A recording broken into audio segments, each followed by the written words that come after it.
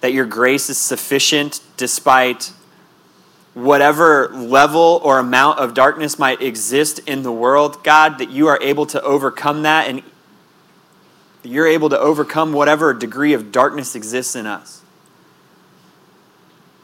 And that in order to overcome that, you joyfully and willingly gave your Son, who endured the cross on our behalf in order to lavish kindness upon us. God, I pray this morning as we continue in our time together, Lord, that we would do so with gratitude. Hearts that are supremely thankful for the fact that though we stood beneath a weight and a debt of sin that we could not ever afford, that Jesus paid that price sufficiently. Though our sins are many, his mercy is more. Praise the Lord. Your mercy is more. God, we thank you in Jesus' name. Amen. Amen. You can have a seat. If you've got a Bible, go ahead and open it up.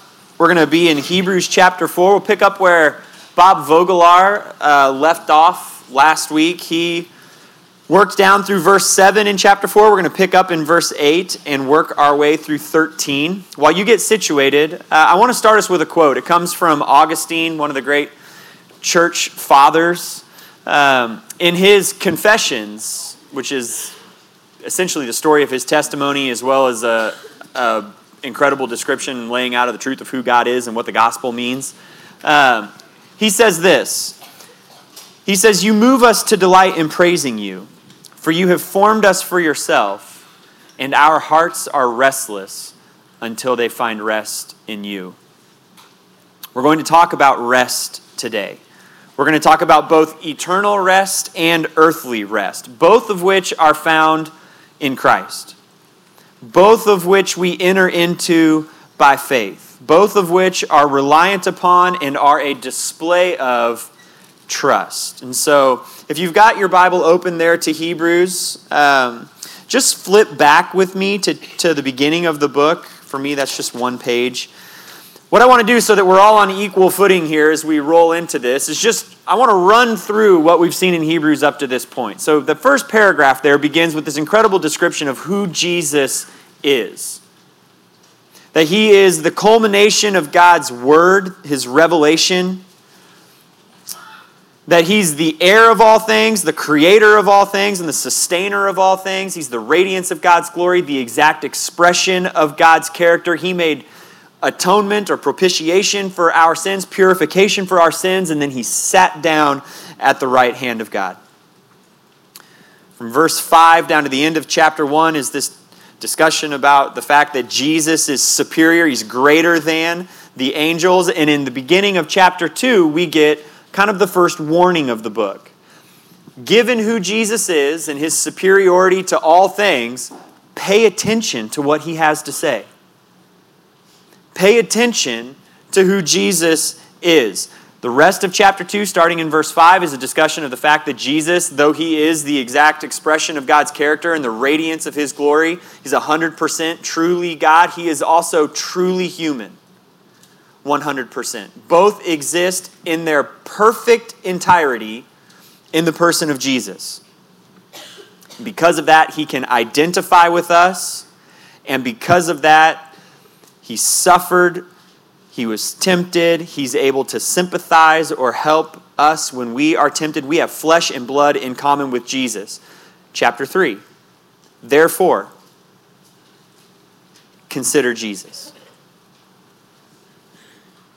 Think about Jesus, who is not only greater than the angels, but is also greater than Moses. Both were faithful, but Jesus is faithful in an entirely different category. Moses as a servant, Jesus as the Son of God. Jesus is greater than Moses.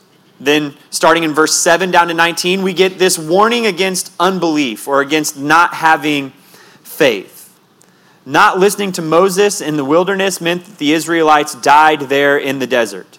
They did not have faith in the word of God through Moses as their mediator. And so by extension, if Jesus is greater than Moses, how much greater would it be for us to not believe in the word of God through Jesus, the mediator?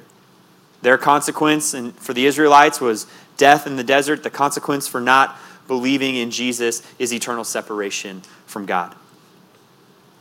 Jesus doesn't just tell us about salvation, he's provided it for us. He doesn't just point us to the promised land, he opened the door to it. He doesn't just offer us rest in a different location, the promised land, rather than the wilderness. He offers us rest in an entirely different eschatological state, which just means in eternity, there's something entirely different for us than what we experience here. What's the key to all of this? Well, last week Bob showed us that. Hebrews 4, verse 2. For we have also received the good news just as they did. But the message they heard did not benefit them, since they were not united with those who heard it in faith. Faith is the key. That is the unified, underlying message in Hebrews up to this point. By faith, we consider Jesus in all things. By faith, we watch out so that we don't have unbelieving hearts. By faith, we encourage one another as members of the church to persevere. By faith, we hear and obey the voice of the Lord. By faith, we are to beware that we don't fall short of the eternal rest that God has promised for those who have faith. That leads us to verse 8. If you've got your Bible open, I'm going to read from 8 to 13 in chapter 4. For if Joshua had given them rest, God would not have spoken later about another day. Therefore, a Sabbath rest remains for God's people. For the person who has entered his rest has rested from his own works, just as God did from his. Let us then make every effort to enter that rest, so that no one will fall into the same pattern of disobedience. For the word of God is living and effective and sharper than any double-edged sword, penetrating as far as the separation of soul and spirit, joints and marrow. It is able to judge the thoughts and intentions of the heart. No creature is hidden from him, but all things are naked and exposed to the eyes of him to whom we must give an account. Here's what we're going to do with those verses this morning. I want us to think through these verses sort of in three different lenses. Number one, what does just the text say? That's what we're going to do first. Number two, what truth does it highlight for us or remind us of? So what is kind of the theological truth there? And then number three, what do we do with that today? What's the text say? What's the theological truth? What do we do with this today? Here's the main point. Jesus' work enables our rest. That is both eternal and earthly. Here's how we get there. We've seen that Jesus is greater than the angels, chapter 1. We've seen that Jesus is greater than Moses, that was chapter 3. We've seen that Jesus is the perfection of humanity, that was chapter 2. Here in chapter 4, verse 8, we get this very short statement that Jesus is greater than Joshua. Greater than angels, greater than Moses, greater than Joshua. For if Joshua had given them rest, God would not have spoken later about another day. Joshua led that second generation of post-Egypt Israelites into the promised land. The first generation passes away in the wilderness due to a lack of faith and unbelief. Moses, who led them out of Egypt, is taken up onto a mountain in Deuteronomy chapter 34. He gets to look across the Jordan River. He can see the city of Jericho in the promised land, but he doesn't get to go in. And leadership is transferred there from Moses to Joshua, who's going to be their new leader and their new mediator, and he's going to be the one to take them to the promised land. And he leads them across the Jordan River, the start of the book of Joshua, in this moment that's to remind us of Moses leading the Israelites through the Red Sea. The Jordan River parts and the Israelites go walking through there, and Joshua is at the head. But here's the truth. All Joshua could do was change Israel's location. He could not change their hearts. They get into the promised land, and their unbelief and their restlessness, as is evidenced by their idolatry and their disobedience, is just like it was in the wilderness. There's no change there. And that restlessness and unbelief, that idolatry and disobedience, it culminates eventually in their exile from the promised land. Albert Mohler says it this way: when the people of Israel journeyed across the Jordan River into the land of Canaan, they did not journey into rest. They simply moved from one place to another. If you were here last week, Bob gave a fantastic illustration about grade point averages. If you got 1 B in your freshman year in high school or in college, how many A's would it take you in order to get to a 4.0? You couldn't do it.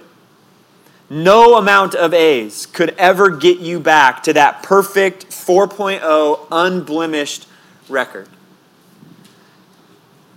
Joshua,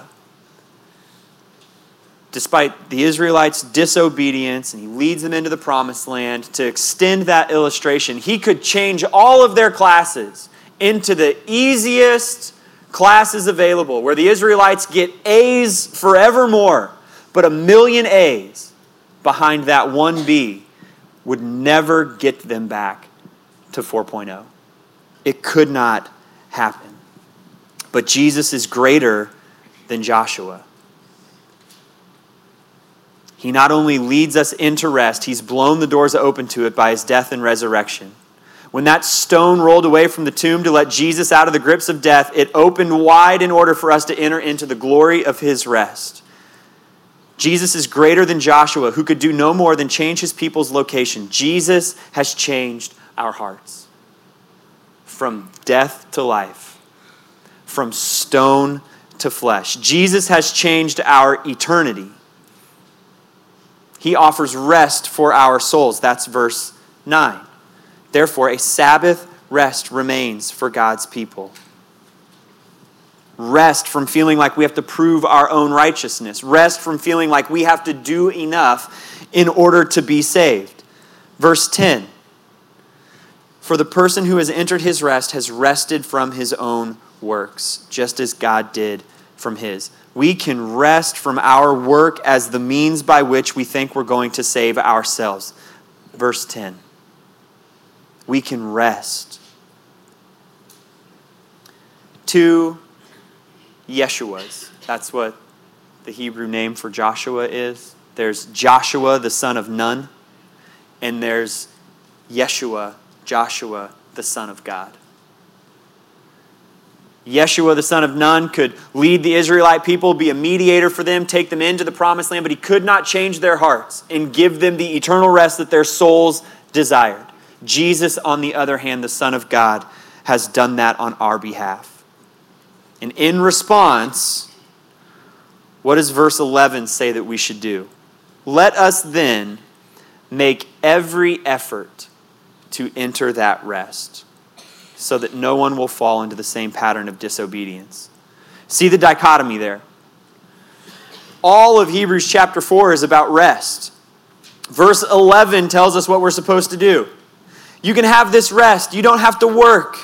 There's rest for your soul. Verse 11, be super diligent to make sure you enter into it. That's what the translation is. Be eager. Be zealous. Strive. Hurry. Hasten. Be diligent. In fact, that make every effort, that word in Greek is the first word of the sentence. That's where the emphasis is. What are we making every effort to do? To enter into rest. And how do we do that? Hebrews 4 verse 2. We unite the message of the gospel with faith. It's not about being righteous enough. It's not about attending church enough. It's not about the number of programs that you go to over the course of your life. It's about grace received through faith. The message of the gospel must be united to faith. That's how we enter rest. We could put forth a lot of ways to try to define what faith is. I want to offer what is just a simple little equation here, that faith is belief plus trust. You've got to believe the facts of the gospel, that Jesus Christ existed, was who he said he was, lived sinlessly, died in the place of sinners, resurrected on the third day. Those are the facts. We need to believe those. But then we also need to have trust in some things that we cannot see. We can't see the forgiveness of our sin. But part of faith is trusting that that's what Jesus Christ has done for us. He's given to us. I can show you, you can look at in the Gospels the facts of Jesus' life. That's belief. You've got to trust that your salvation has been secured by Him. Faith is belief plus trust. We need to believe in the truth of the gospel. We also need to trust in the truths of the gospel. And we're to make every effort to be sure we do one thing. Guard that faith. Enter into that faith. That's the repeated message of Hebrews. Verse 12. For, or because, the word of God is living and effective and sharper than any double-edged sword, penetrating as far as the separation of joint and marrow, or soul and spirit, joint and marrow. It is able to judge the thoughts and intentions of the heart. That's a very familiar verse to church people. We use it when we talk about the word of God, and rightfully so, but very rarely do we actually catch it in the run in which it appears in Scripture. It's highlighting something specific. Yes, the word of God is living and active. That applies to all things. But specifically here, what is it living and active in order to do? Bring us into rest. Illuminate for us that we need a Savior. Highlight our intentions and motivations. Show us that Jesus is the means by which we can enter into rest. God's word is active, searching us, penetrating to the very core of who we are, exposing our thoughts, our motives, shining light on all the dark places within our hearts in order to bring us into rest, to faith in Jesus. Now we need to do our part, read the word with humility, allow it to search us, think deeply upon it, pray that the Holy Spirit would empower it to transform us, and we can be absolutely certain that it will do just that if we will bend ourselves before it. There's this rest available for God's people. We enter into it by faith, and the word of God is living and effective and sharper than any double-edged sword in order to move us into that place. Verse 13. No creature is hidden from him, but all things are naked and exposed to the eyes of him to whom we must give an account. God's word is active, searching us. His judgments are accurate, searching us. What's verse 13 say? That every creature, all things, are naked and exposed to the eyes of him to whom we must give an account. Go to the Garden of Eden with me here.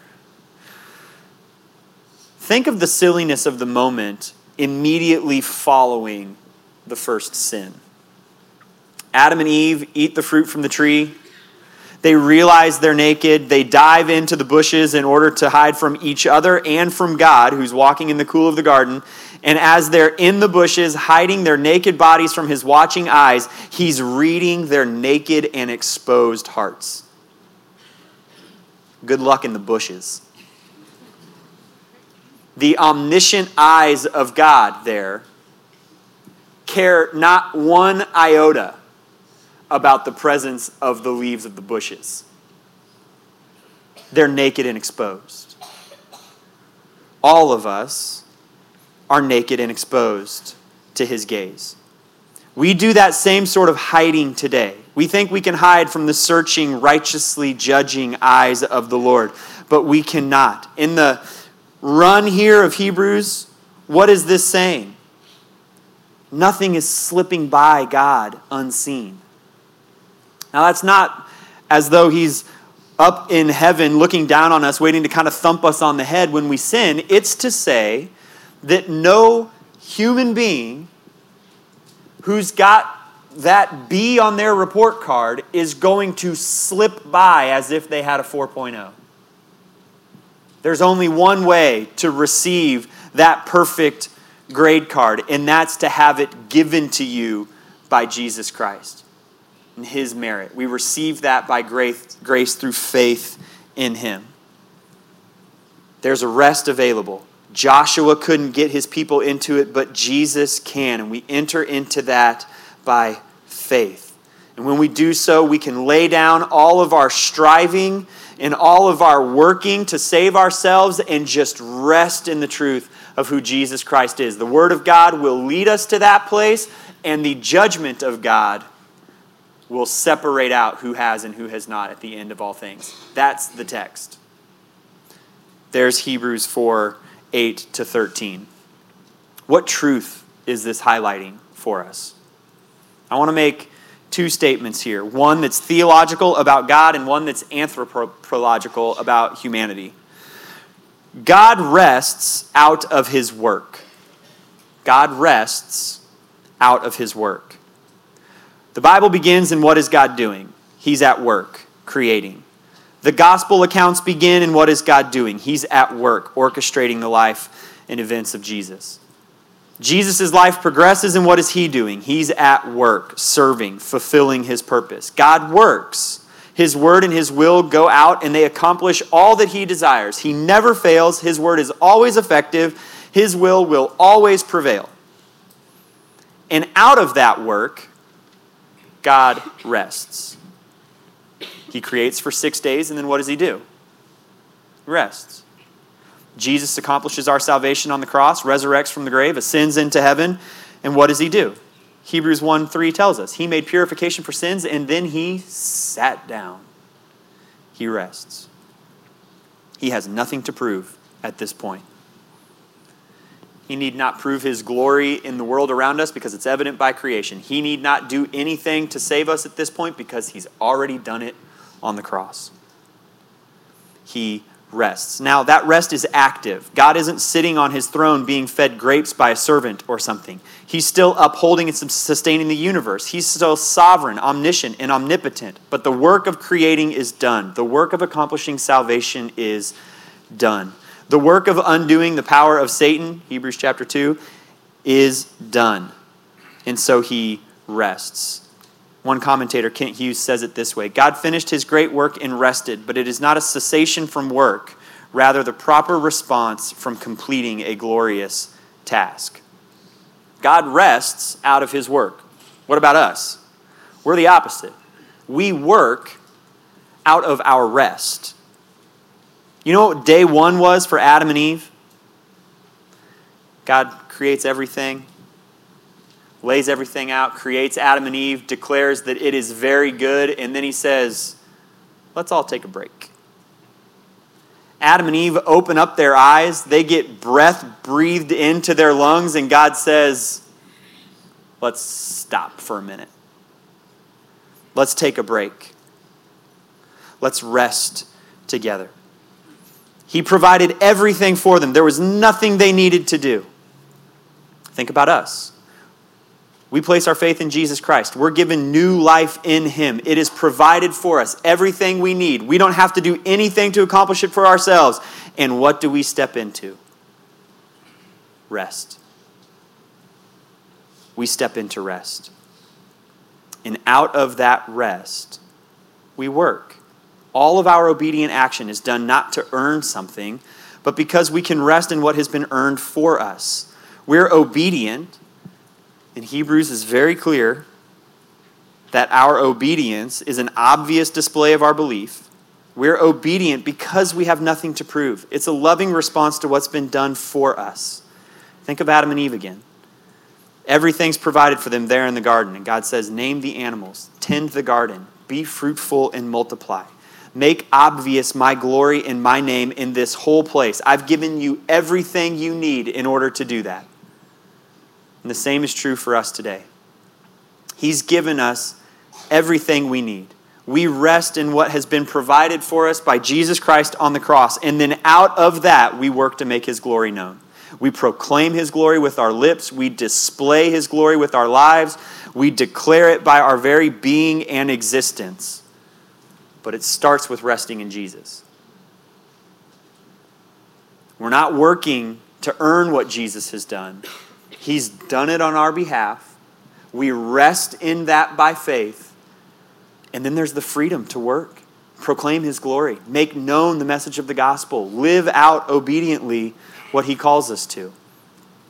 God rests out of his work. We work out of our rest. What do we do with this today? Jesus' work enables our rest. That is the big truth here.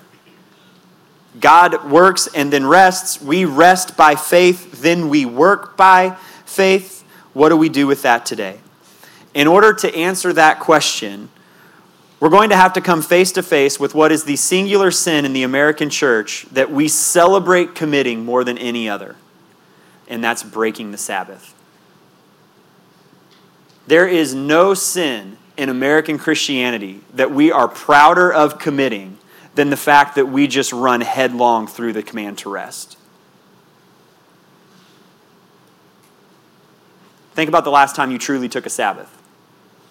Think about the last time you were grieved about how long ago you truly took a Sabbath. Think about the last time you read a story or you heard an account of somebody who works, 18 hours a day, 7 days a week, and they've built some great business or some great empire, right? And our society applauds that. That's what it is to be a hardworking American. And we in the church applaud it too. We don't rest.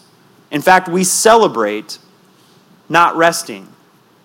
As a general warning here, over the next 10 minutes, I'm going to just step on everyone's toes. And I'm good with it. Because in a frenetic, burnt out, overworked, anxiety-ridden society, we need desperately to learn how to rest. My hope is that I step just hard enough on everyone's toes to get your attention so that the Word of God, empowered by the Spirit of God, can bring you in line with what the Son of God has purchased for you. And one of the things he's purchased for you on the cross is rest. Not just eternally, right now. Come to me, all you who are weary and heavy laden, and I will give you rest. Not just someday far off in the future that you just kind of grind away for your entire life looking forward to an eternity of rest, but that while you look forward for that rest, you can experience it today. That's been purchased for us. In his goodness, God has built in the means by which we experience a foretaste of that eternal Sabbath's rest, and that is with the Sabbath. I believe firmly that there are few practices in our daily lives that display in greater clarity our lack of functional trust in God than our inability to stop and rest. I'm going to say that again. It was a long sentence. I believe firmly that there are few practices in our daily lives that display in greater clarity our functional lack of trust in God than our inability to stop and rest. We don't rest because our flesh has convinced us that the entirety of the world will fall apart if we aren't holding up our infinitesimal corner of the universe. The whole thing will just crumble to pieces if I don't hold up my part. I'm passionate about this topic. It's a year ago when I took some sabbatical time in order to get healthy. I needed someone to look at me and say, Tim,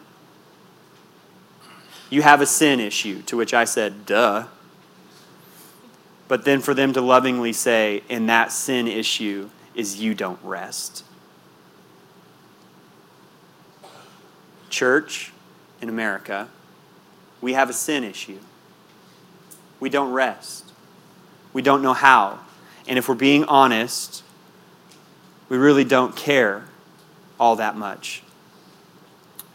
Rather than doing a deep dive on the biblical command and the model of the Sabbath, I want to jump straight into the practicals. The reason for that being, none of us need me to tell us what the Bible says about taking a day to rest. We know that it says that we should do that. that we should set aside one day every week to rest in the goodness and the grace and the mercy of God. The challenge is that, if we're honest, we struggle to trust God enough that He can uphold everything while we stop working. So here's what I want to do. I'm going to give 4 kind of encouragements here. We'd already made the slides on Thursday, and they were in the computer by the time I thought I should maybe do these a different way. But they're going to come up as do not statements. Those sounds heavier than I meant for it to. I hope that these provide you some freedom. That's the goal. So don't let the do nots sound heavy and burdensome. Frame them positively in your notes if you want to. But here are what I think are 4 good encouragements for us to actually display our trust in the Lord enough to rest in this lifetime while we look forward to resting in eternity. Number 1, do not think that you are the exception. When I started talking about rest, 50 families with young children said, nope, not for me in this season. Maybe when the babies are out of diapers. Maybe when the kids finally can drive. Maybe when they graduate and go to college. Maybe after they finally move out of the house. A number of high-level business leaders or business owners said to themselves, nope, I absolutely cannot do that. I get that rest is important, but if I don't keep working, we won't meet our goals. The business will go under, whatever the case might be. Here's my question. Is Scripture forming that opinion inside of you, or is our society? Which one? You reading the Bible and walking away saying to yourself, oh yeah, this whole Sabbath thing, that was set aside for different people other than me. Our suburban American refusal to rest is wrecking our lives. Our suburban American refusal to rest is a sin issue. And the first thing your sin does when it's confronted is move into self-preservation mode. It will provide for you a list of 100 reasons why you could not possibly walk in obedience to the Lord in that area of your life. And so we could go around the room. I could start right over here with the Mannings, and I could work my way all the way around to the Gutierrez. And I could listen to everybody's reasons for why it is that in this particular season of life, it would just be impossible for you to rest. And then I would look at you compassionately, pastorally, and I would say, God wants so much more for you than that terrible excuse. And Scripture would back me up. God wants us to rest. It's a matter of faith, of trust in who He is. If you cracked open a Bible after this service was over when you got home, and you went through all of Scripture and made a list of all the people in the Bible who get an exemption from the Sabbath, it would contain exactly 0 people. God has not given us a command for our good that is infeasible for us to live in obedience to. In fact, what He has commanded, He has fulfilled in Christ, and He will empower inside of us. And so the question is, do you trust the Lord enough to stop and rest? Whatever that first thing was that popped into your mind is the reason why you can't possibly stop and take a Sabbath and enjoy the rest that Jesus bought for you on the cross, I want us to do something with that thing right now. This is going to be super awkward. I'm going to give you a minute or 2 right now in total silence for you to go before the Lord by yourself and repent of that thing. Name it. Ask the Holy Spirit to crucify that inside of you. If I just trusted that everybody would go from here and do it when you got home, we'd come up with a list of reasons why it is that we forgot to do it. And so it's going to just be silent in here for a couple minutes. And I want to encourage you, whatever excuse it is that you might have for not Sabbathing with the Lord, I want you to confess that. Offer it in repentance and ask the Lord to put that thing to death inside of you and empower you to walk in obedience.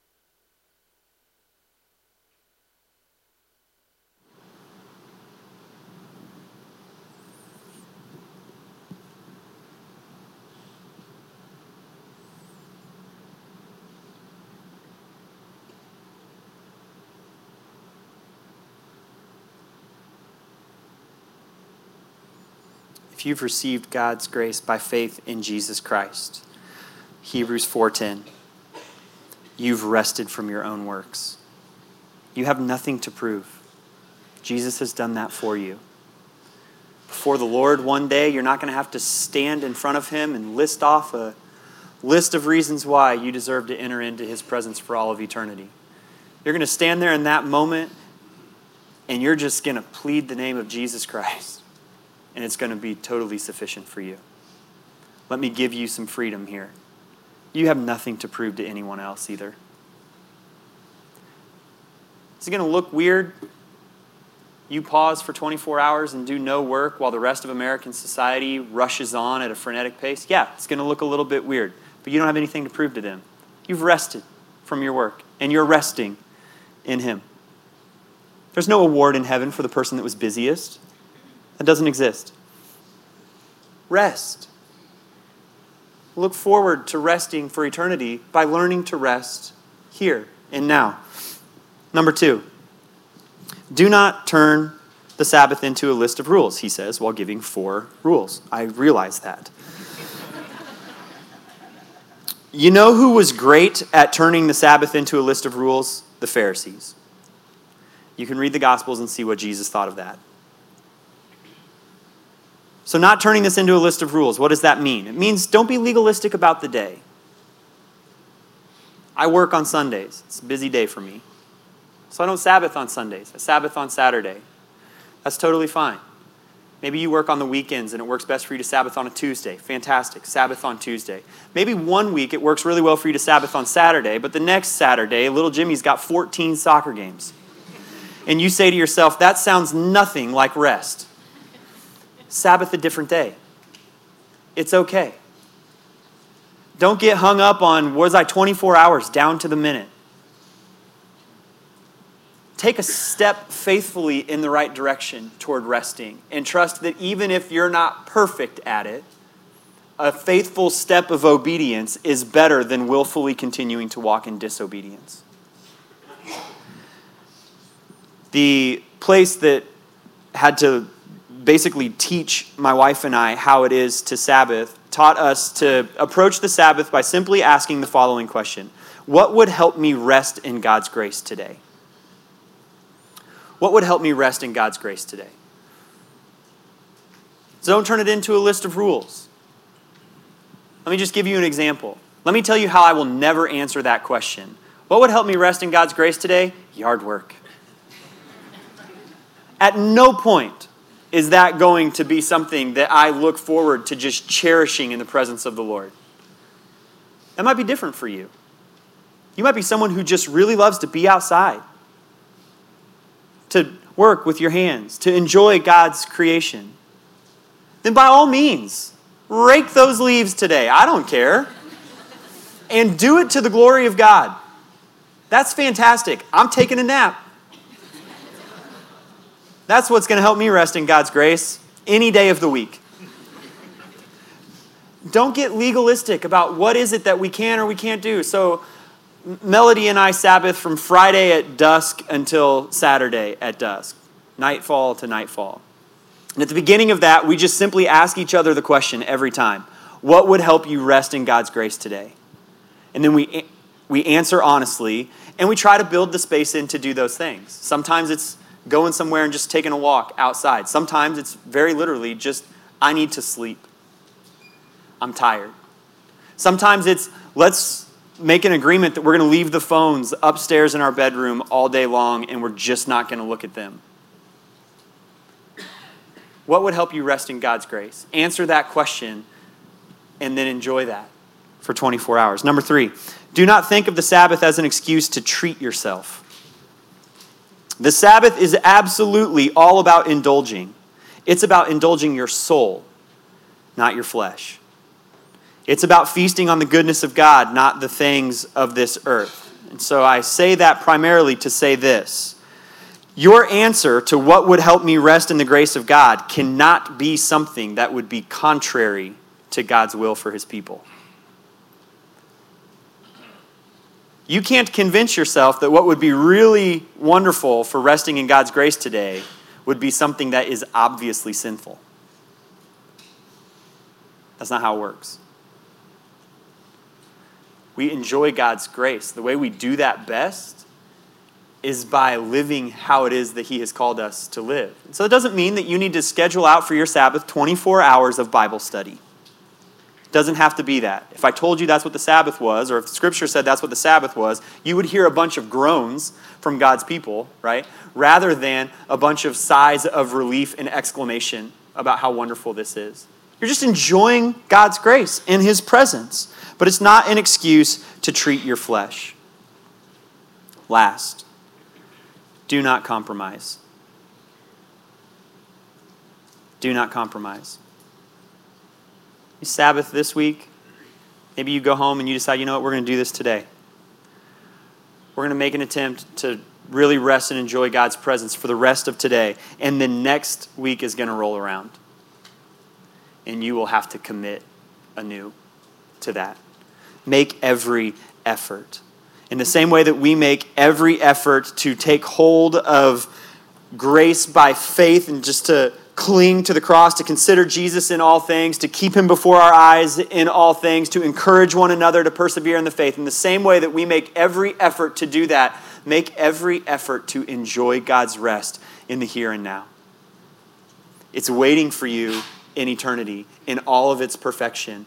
But it's held out to us thanks to Jesus Christ, and we can have a foretaste of it now. Make every effort to enjoy that. Experience it weekly. Feast on the goodness and the grace and the rest of the Lord. You've entered into God's rest thanks to the work of Christ. Jesus' work enables our rest. Don't live like that isn't true. Amen? Amen. Let me pray for us and we'll go. God, thank you for today. Lord, thank you for the opportunity to come to you and your word, and to be reminded that Jesus' work on the cross has paved the way for us to enter into your eternal rest. God, I pray that each and every person in here over the course of this morning would have faith in the truth of who Jesus is. Belief and trust in the work of Jesus Christ, Lord, and that they would enter into your rest. God, I pray for each and every one of us in here that we would learn to experience that in the here and now, that we would display our trust in you by learning to rest in you. God, I pray for each person in this congregation. Lord, would your Holy Spirit take hold of them and wrestle them into obedience to this. Crucify within them whatever excuse it is there might be for not resting. Lord, would you put within all of us a hatred for our own propensity to not rest. God, I pray you would teach us to see that as sin and to treat it as such. And then, Lord, would you show us the beauty of resting in Jesus? God, help our hearts to cling to that, to love that you've commanded that we rest and that it's for our good and that Jesus has paid the price in order to make it possible both eternally and here today. God, I pray this in Jesus' name. Amen. Amen. Have a great week.